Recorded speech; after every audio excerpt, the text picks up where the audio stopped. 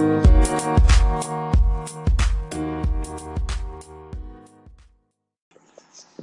everyone. Welcome to the Reaching the Summit podcast, tournament recap edition. As always, you've got me, Todd Buckingham. You can find me at Twitter at Reach Summit Pod. And I'm Zach Dosh. You can find me on Twitter at Zachary Dosh. And I'm Greg Steeman. I am on Twitter at Greg Steeman. And so usually we have sort of a agenda for the podcast, and I kind of tried to put one together.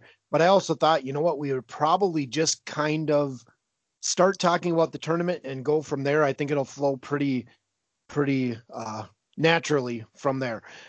So why don't we just start out? And Zach, if you want to start, what were your thoughts on the tournament in general? What stuck out to you? What impressed you? What disappointed you? Any of that stuff?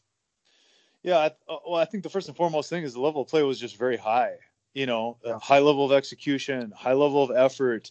Shooting percentages were high. Guys just making a lot of tough plays, a lot of tough shots, and that's what you want to see. You know, I think it was very clear that Oral Roberts was playing the best, and so they deserved it. And I think they're going to be a great representation or representative of the conference in the NCAA tournament. I think they probably, out of everybody in the conference, as it stands right now, they stand the best chance of actually winning a game out there. So, you know, I'm glad they're representing the conference. You know, obviously you feel bad for the rest of the teams in the conference, but you know, those Oral Roberts kids deserved it, man. They put it together. They answered all the questions that we had for them this entire year, actually even going back a year or two ago. So they deserved it. Yeah, I'm in agreement. They played the best, and that's the whole thing. It's always about who's playing the best, and to their credit, they really did find a way to continue to improve. And boy, they had some people step up around the big two. And I think that was a big difference that they were so hard to guard the way it was. But then when they started getting some consistent contributions from the others, they were probably the most complete team in the tournament. Yeah, I would say the same thing as both of you guys. The only thing I would add, it was really odd to be there without a crowd. And yet it still felt like basketball. All of that was normal. All of that was fun. But not having the crowd, I'm very excited for next year when everyone gets to enjoy that the way that they always have. Heard lots of stories of people that had these long-standing traditions that weren't able to go to this tournament. And just on Oral Roberts themselves, I'll echo what Zach said. I do think that, at least, especially the way they played this tournament and defended this tournament, except for maybe a half against North Dakota State and sort of the second half against South Dakota State, that team, now it all depends on draw. And from most of the projections, they look like a 15, 16 seed team. You know, those there's a reason why we remember the 15 and 16s that have won. It's probably happened 3 or 4 times in those 2 seeds ever. So the chances aren't good. But in reality, South Dakota State, maybe a seed line higher than Oral Roberts. It's not like and really the team that is playing the best right now won the tournament. And maybe that's not saying much. I suppose that's usually the case. They won 3 games, but yeah. Yeah, you know, I mean, the non-conference schedule is obviously really going to hurt Oral Roberts, and you know they had a couple chances for some signature wins, weren't quite able to get them done. But the schedule was also abbreviated, and so you know, my guess is all these mid-major schools are really going to be. I mean, because if you look at their records, obviously aren't that good. But that's just kind of the nature of the non-conference schedule. And but you know, back to the way they played, you know, it's basically everything that we've always been concerned about. This was really sort of reaffirming to me that really kind of the things that we've been saying the last couple of years has been right. I mean, Greg, how many times have we talked about Oral Roberts just not probably playing with that sense of urgency on the defensive end, probably not being as balanced as we'd like to see him. And obviously nothing's to please us, but you know, just wondering if they would be a better version of themselves if they did. And obviously it's probably not lost on their coaching staff either, but they did both those things. This was their best defensive effort. I mean, I know they gave up some points, but like if you just watch them play, I think they played pretty well on defense, and obviously moving the ball, you know, that's everything that we've been talking about for almost years, and it kind of all came together. And it's just like, yes, this is I think everybody in the conference wanted to see what they would look like if it all kind of came together, and it did. Right. Yep.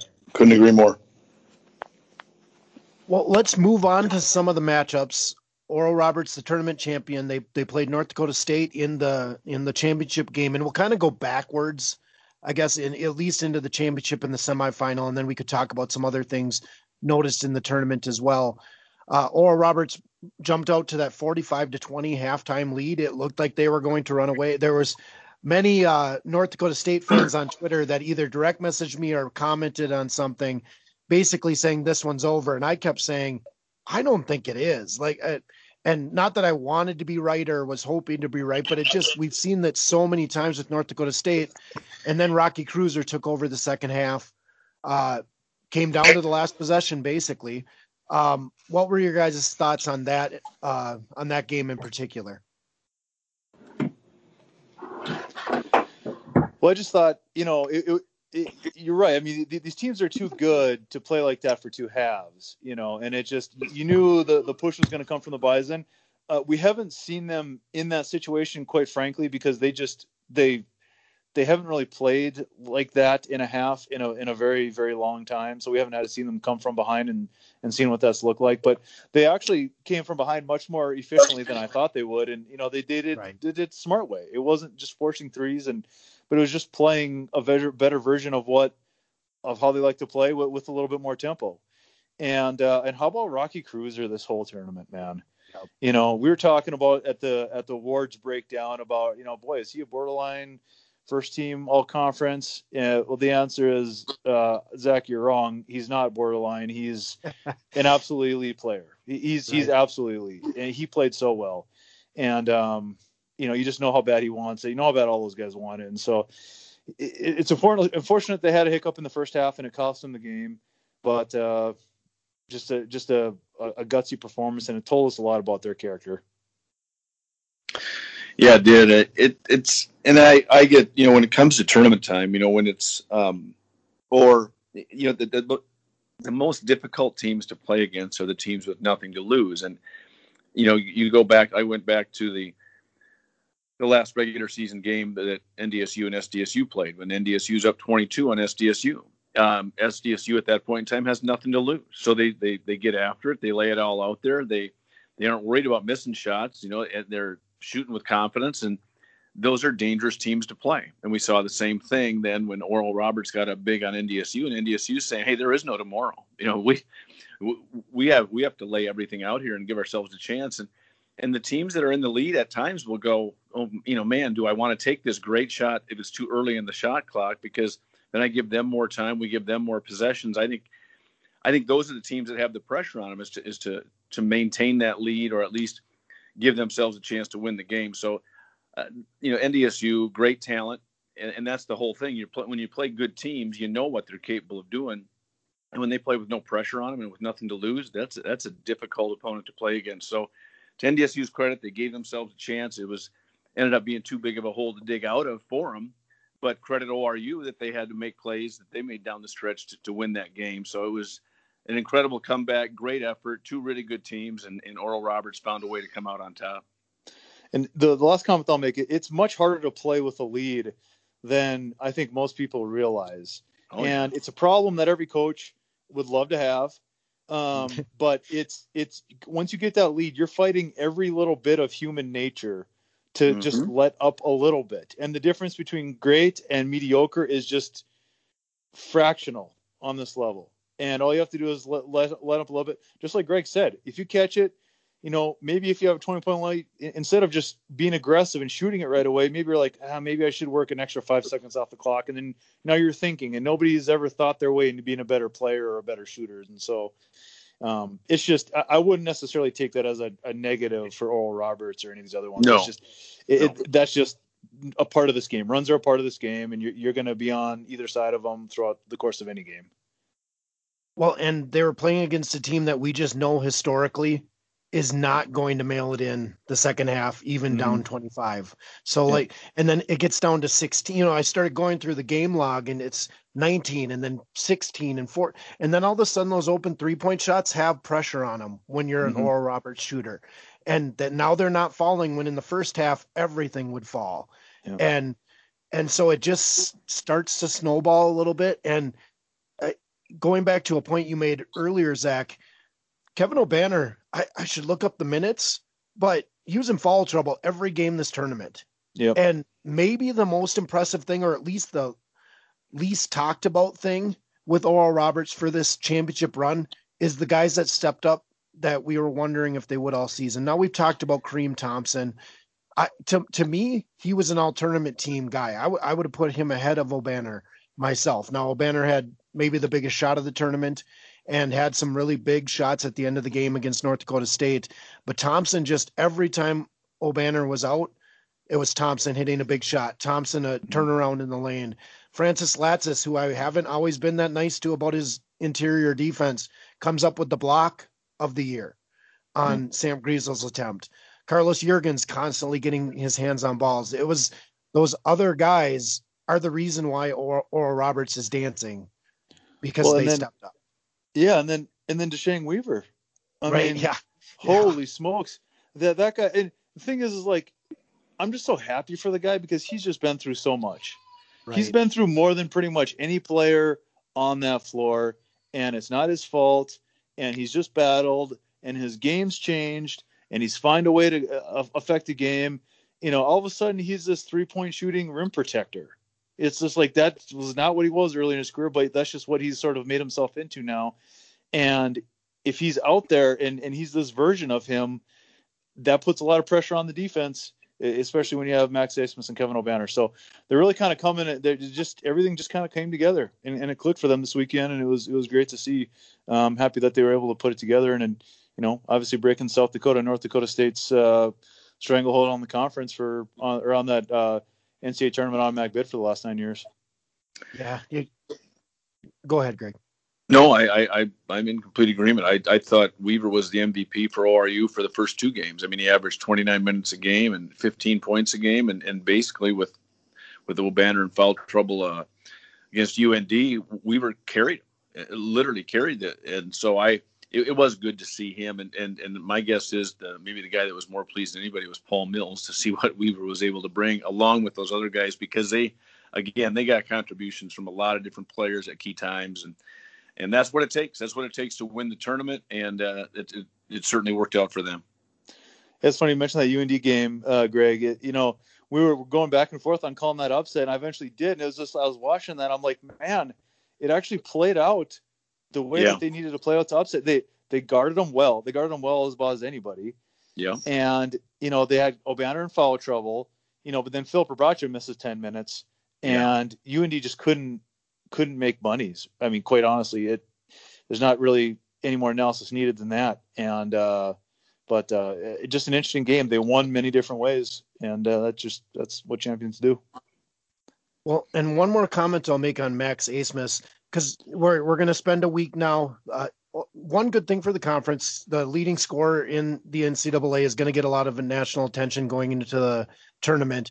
But I'll be honest, I was more impressed because all three teams really focused on not letting him get good looks. And yes, he still scored 20 points a game. So it wasn't like he was, shut down, but he averaged 6.7 assists. He didn't force things. He got the ball to other players. He really showed he's a pretty complete player, which is nice from the player of the year of the conference. Yeah, he was even starting to pass up shots that by his standards were relatively open, right? Because his teammates were knocking down shots, and that didn't bother him at all because it was working. And let me ask you guys this: how does this guy play 40 minutes every game and he doesn't break a sweat? Every time I look at him, he's just out there, not winded, just kind of doing his thing, running the whole conference, and he's not even breaking a sweat. I'm like, how does that happen? I don't know. Yeah, he's an elite level player, no question. Yeah. It clearly works. I mean, that's the only way that a person can do that, and not it's putting in the effort. I'll ask one more question on this game, and then we'll go to a couple of other games, and especially the semifinal games, because I think they're interesting to talk about. I personally think this is a little bit of fan glasses on, but there was some talk that maybe Griesel was fouled on that last shot by Latsis. What do you guys think on that one? Do you think it was pretty clean? Would you make the call? I don't, you get a lot of interpretation, and I think it really comes down to unless it's, really, really obvious. I think typically, and I know everybody's going to say, well, if you wouldn't, if you aren't going to make that call at the end of the game, then you can't make it 3 minutes in. More often than not, the officials, whether you like it or not, they're going to let the players decide the game. And I think it was one of those where, and Dave Richardson will be the first one to say, hey, listen, it wasn't about that one play. We didn't lose because of that one play. They lost because of, the 39 minutes and 50 seconds prior to that. So it was guys making plays. And you know what? We always told the guys, hey, expect the contact, don't expect the foul call. You know what I mean? So you got to find a way to get through it. And so, no, I'm not going to be critical of the officiating from that standpoint. Well, I mean, you're absolutely right, Greg. I mean, if the more basketball you watch, if you really pay attention to these end of game situations, they don't call those. The officials want the players to decide the game. And you're right. Should it be different than the rest of the game? Ideally not. But we all know it is. It's that way on the high school level, on the college level, wherever, And let me ask, I would ask the NDSU fans this. If that same standard is applied to the Kansas City game, Brandon McKissick's probably shooting free throws, and maybe NDSU doesn't even make it out of those quarters. So, because there was a similar play at the end of the game with Brandon McKissick, and right? Am I misremembering that? No, you're right. No, you're right. And so it's like they were beneficiaries, and then they were kind of the maybe on the 50-50 on the losing end of the other one. So that's just the way it happens at the end of the game. Don't expect to call, never do it. And that's just the way it is. I think everybody, the sooner you understand that and accept that, the sooner you can just learn to deal with it and play around it, I guess. Well, and Zach, I was going to make the point, if it was switched around, NDSU fans, would you have wanted the foul called? But you actually remembered 2 games back when it was switched around, and I think that's an even better point. I think sometimes we just get stuck into what we see. There was lots of pictures where later there's clearly contact, but up top it was pretty clean. Yeah. They just weren't going to call it. It maybe was a jump ball, that kind of thing. But yeah, I knew NDSU would make it a game, and it made it for one heck of a finish, and wrapped up the tournament pretty well. It is pretty crazy to think that the last Summit League team to make the tournament that was not North Dakota State or South Dakota State does not play in the Summit League anymore. It was Oakland, whatever that was, 11 years ago or at this point. Yeah. So yeah, the first time one of the 7 teams, not those 2 teams, to make the tournament in quite some time, probably since Oral Roberts 13 years ago. So, yeah. Well, we'll move down to the South Dakota State Oral Roberts semifinal matchup. I'll start with a question and then just go into what you thought about the game itself. Heck of a game, heck of a finish. Baylor Shireman wasn't on the all tournament team. Greg, you had mentioned it's kind of one of those things, you almost always get 2 players from each team in the final, and then there's one spot left. Is that kind of what it was? Did Shireman deserve to be on the all tournament team? Is it just he deserved it, but there's only 5 spots? What do you think, Greg? I think that's accurate. And to be honest with you, having a Mude on there is more the exception than the rule. Typically, you're going to get 3 from the winning team, maybe 2, from the runner-up. And if you do get one that's not in the championship game, it's because of some, amazing performance. And so that's kind of my thought, is I never expected the players necessarily that didn't play in the championship game to be on the all tournament team. Yeah, it's always that always bugs me, and they do the same thing in high school too. It's not if they're just picking players from the teams in the championship game, they should probably call it something else in the all tournament team. But I don't think Baylor Shireman's too broken up about it today. I mean, it's just it's one of those things. Did he deserve to be on there? In my opinion, yes. That's not. Whatever you want to call it, tradition or whatnot. So he's not. But it did stick out to me because he was that good. I mean, he was so good. Yeah, he really, really was. I'll ask one more question, and then feel free after answering to go into what you thought of the game. Just something I just thought about. So you've got Kevin O'Banner, who's a junior, Baylor Shireman, who's a sophomore, Max Asmus, who's a sophomore. Now Douglas Wilson is a senior, and who knows what will happen with his decision, whether he comes back for the free year or not. But you've got three basically first team players in this game who could be in the league for at least 2 more years. How lucky are we? I guess I don't know what my question is. I just made a statement, but how lucky are we to have three players that could be continue? This battle could continue to happen for years to come. And these players are going to get sick of each other. Right. They're just going to, and because the thing about it is every time they play, there's going to be these amazing games, but at some point they're going to be like, I'm just sick and tired of looking at these guys, man. Right. How many, it's pretty incredible. Yeah, it is. I throw the NDSU guys in there too, Cruiser and we're going to be the beneficiaries. And I know another question that you've got, is, and that people have asked, hey, are these players going to do what Matt Mooney did, transfer up a level and try out? Maybe, some might. I think it's probably more typical. I mean, it wouldn't shock me if an O'Banner goes, to play at a higher level. But at the same time, both he and Asmus could, I guess, and a lot of these guys could. But I think a lot of them also appreciate the opportunity and love where they're playing, love their teammates, and they probably figure, I can get seen. I can get noticed at this level. Most of the Summit League's games or a lot of the Summit League games are on TV. They're on ESPN Plus. They can be seen by a lot of people. Some might, and I think a lot will stay. I would say a few maybe will move, but they're going to be the exceptions. I think the rule is most of these kids are going to play things out where they're at. Yeah, this is going to be basically a perfect storm that we're heading into in this off season here. So to kind of set the table here, we have the NCAA saying nobody's using a year of eligibility this year, so everybody can come back next year. Mm-hmm. It's very everybody's operating under the assumption that transfers are going to be immediately eligible. So we got that going on. And then, but every team is going to do everything they can to bring back their starters. And largely, I believe that they probably will. And really the first domino is what happens at the highest level, right? Because I really don't think that we're going to see starters or major contributors for these teams make lateral moves. My guess is what they want to do is go up to a Power 5 conference or something like that. And it's going to be a while before we know exactly what's going on there because we're going to have to worry about the draft declarations, things like that. Right. And I got to believe that there's just going to be many less spots available. Yeah. I don't know that a lot of these teams, if they're allowed to carry more scholarship players, which it sounds like they will be, we don't know that they can afford it.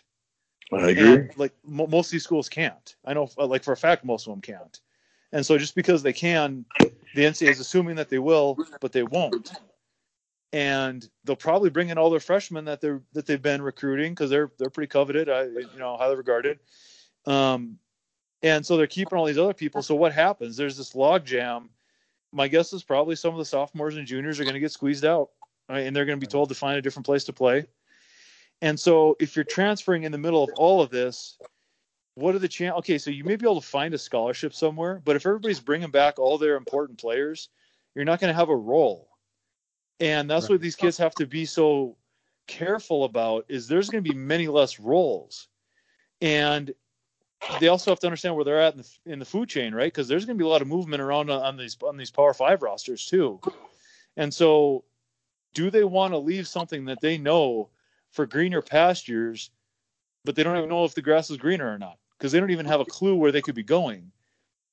In an average year, we think, okay, that they're going to be able to find something, but it's going to be if they're actually smart about it and they're thinking this through, they're going to have to wait a long time before they have the information that they need to make that decision. It may not be to the end of the spring semester or even into the summer. And at that point, it's like, do you want to transfer right before the fall? And then what are your chances of actually getting traction with the team that's bringing back all their best players? So I don't know. Everybody's situation is a little different, but this offseason is completely different than any other offseason. And it's not something I would want to go in. I would avoid transferring at all costs if I was a player right now.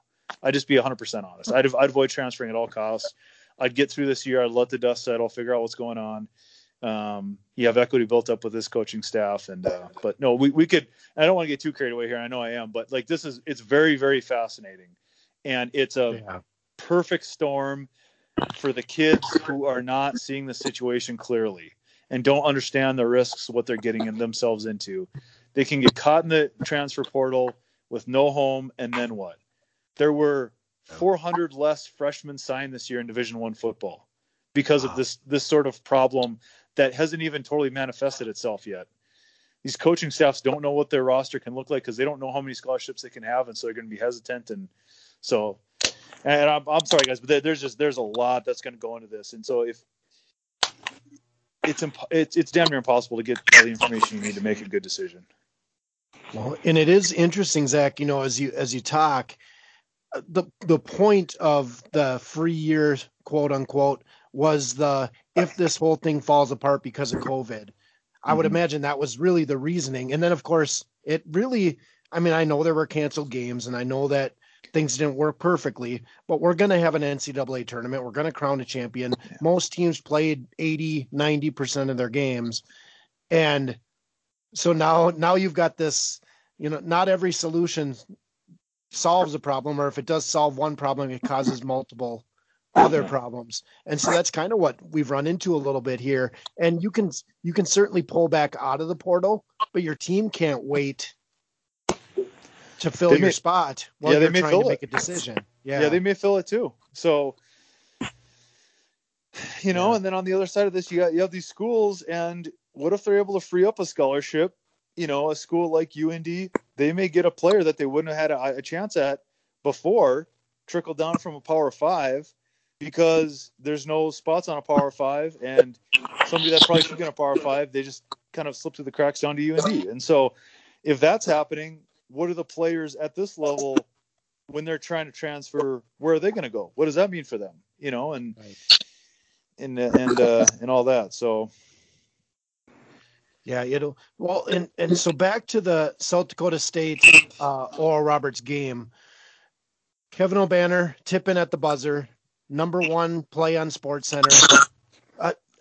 Just another one of those times that guy, his athletic ability, and I wrote on the article about it that it's almost like he entered the matrix to get that rebound and put it back up and in.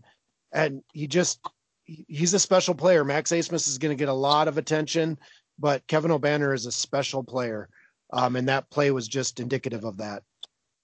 I agree. He is just an impact player. And I think that's why ORU is going to be intriguing in the tournament. Depending on who they match up with, they've got some players where you go, they're not going to be an easy out, especially if they continue to buy in defensively and can find a way to get a few stops here and there. They've got the offensive firepower, and especially with their role players stepping up and playing at probably the best they have all season.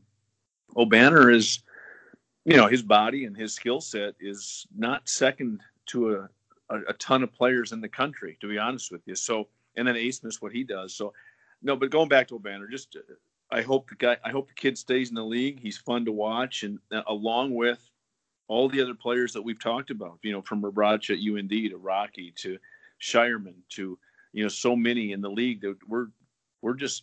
I hope they all stay in the league, and I can't wait to watch them over the course of their career. Right. The only thing I'll add about that play is the importance of taking the last shot at the right time.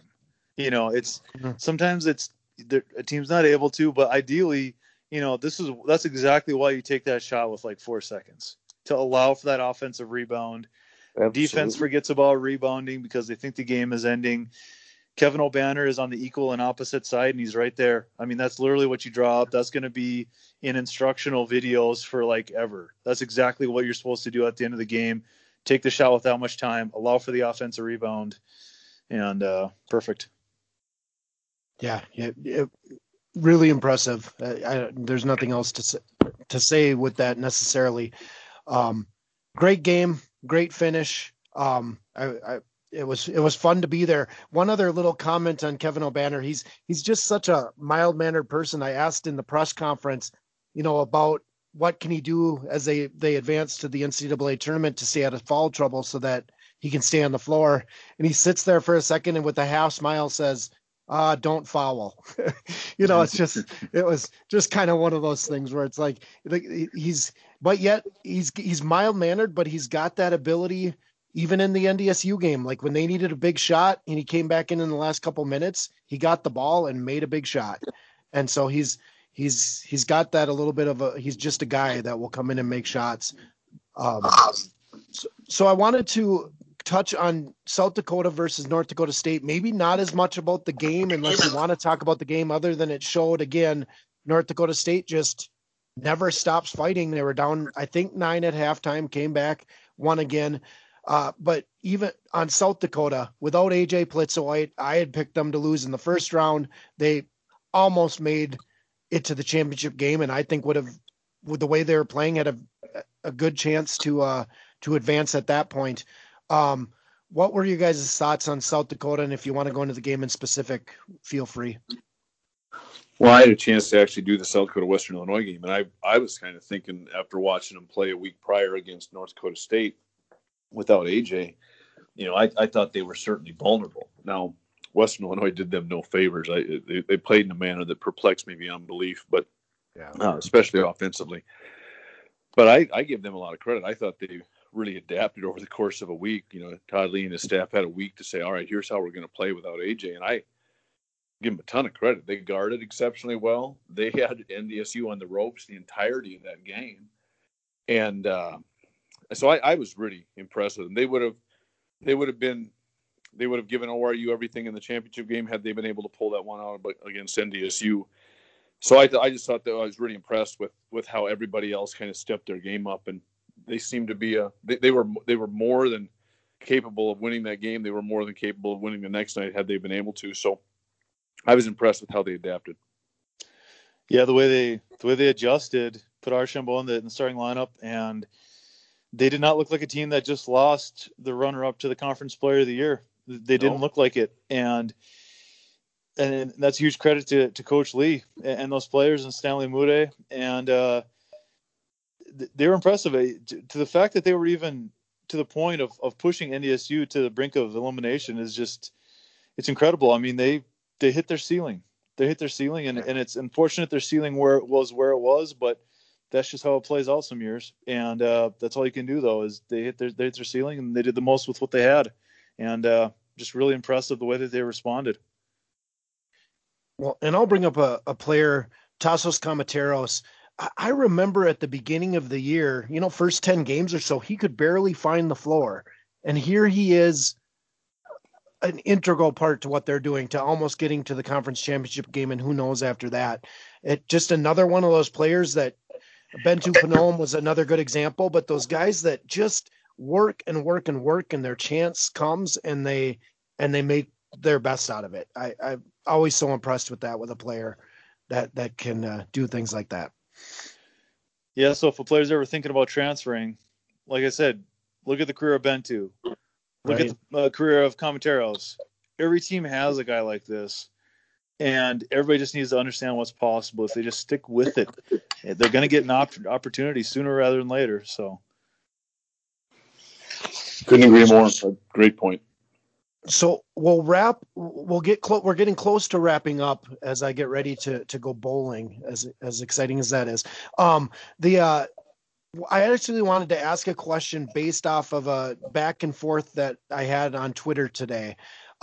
Basically, the point was mid-major conferences are doing it wrong. They should just award the conference championship and the tournament berth to the team that is the number one seed, and move on from there. Basically, arguing that South Dakota State would have been a better representative with a chance to win the conference game in the NCAA tournament. And my first point was, I think you picked a horrible year to make that point, because Oral Roberts has a very good, as good a chance as anybody else. And I think this was the perfect year to show that the top four teams really were razor thin difference. But then my second point was, but that's what makes college basketball, that there's a conference tournament. Even the time we're 14-2 in conference, South Dakota State lost in the first round. That's not great for the conference, but otherwise you sacrifice what college basketball is. So I'm probably preaching to the choir again a little bit here, but I thought I'd get your guys' take on is the Summit League doing the right thing by having a tournament at the end of the year, even if it might sacrifice the best team not always making the tournament? It absolutely is. I'm sorry. This is what March is all about. I mean, people Right. think March Madness is just the 68 team tournament. Oh my gosh, how many? Well, that's what Kevin O'Banner's putback was. What, like you said, it's on Sports Center, and no, this is what makes it great. What you do, you win that regular season title, and I give the NCAA credit. The regular season title. SDSU is guaranteed in a normal year. They get to go to the NIT, and people go, "Oh, the NIT stinks." No, the NIT is a pretty important tournament. I mean, there's some others that are insignificant, but I like that the regular season champion is guaranteed postseason play, but they get the advantage of the extra day. They get the advantage of playing the 8th seed, and so no, those things are there. You work all season. You get to hang a banner. You're the favorite, and you've earned that. And so and you want to go prove it in the tournament. And you try to tell the Summit League that let's not have the tournament in a normal year when I did afternoon women's games when there was no South Dakota team playing, and there's 3,500 fans in there. Right. You know what I mean? There's no mid-major tournament that does that. And then when you get the big games, there's 10, 11, 12,000 fans in the stands, and I don't care if they're pro SDSU or pro USD, it's irrelevant. It's a great atmosphere, and that's what these kids should get an opportunity to experience, whether it's the 1 seed through the 8 seed. So no, I think it's great. I think it's the right way to do it. Yeah, a lot of different points here. I think it's important to distinguish what we're trying to do here. Are we trying to give somebody an attaboy for having a good regular season so they get a chance to play in the NCAA tournament? Or are we really trying to identify the best, 68 teams now? If we're trying to identify the best 68 teams as they're playing right now to have the best tournament, then having a conference tournament would be the best thing. I mean, part of me understands wanting to reward the regular season champion more. The regular season champion probably should be emphasized a little bit more. I know I kind of said, I think it was like a podcast or two ago, I just said, well, regular season champion, who cares? Nobody hangs a banner about it. But I mean, it does mean something, and it should mean something. And just like you said, Greg, the fact that there are automatic berths in the NIT, I think that's good. I think that's a good compromise. I think that's a good. I'm glad that there is something. I'm glad you can't go 20-0 and then have a hiccup and then you're just done. And so I think that spot in the NIT is good because you're right. That tournament's good. It's good. I don't care what anybody says. It's good. And I think the overarching theme is like, who looks at this last weekend and says that was awful. Let's never do that again. Like, right. Isn't this like it's supposed to this isn't like doing your taxes. Like, what's wrong with having fun and competing and just the joy of competition? It's okay. Like, whoever says that they want less college basketball, I mean, come on, man. Like, right. If you can't have fun, go home. So, and picked the wrong time to get into the argument with me, the person did, just because I'm not a fan of any of these teams. And that was the funnest sporting event I've ever been at. Yeah. And it just because of the drama and the excitement, and it would have been better with people in the crowd.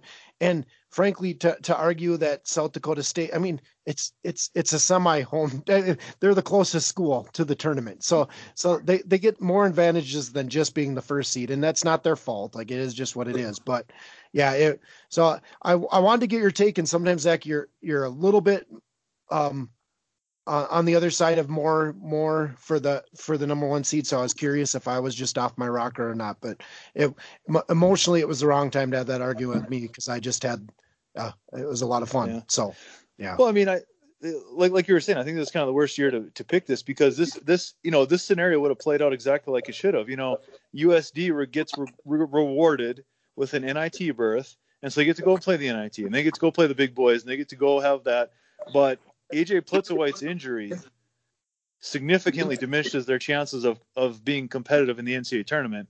And so now Oral Roberts gets to go there because they earned it and they're playing the best and they have the best chance of actually winning games in that tournament. And so, I mean, the way it would have played out, I think it would have been about as good as we could have hoped for. Right. Yeah. All right. Well, with that, and we'll think about, and maybe in a week or so, having a postseason wrap up, kind of talk about what we think, what go through each team or something like that. We'll be in touch on Twitter on whether that will happen or not. But this will wrap up our tournament edition of the podcast. And I appreciate you guys carving out time to make this happen short notice. Always enjoy it, guys. Yep, it's been a lot of fun. All right. Take care, guys.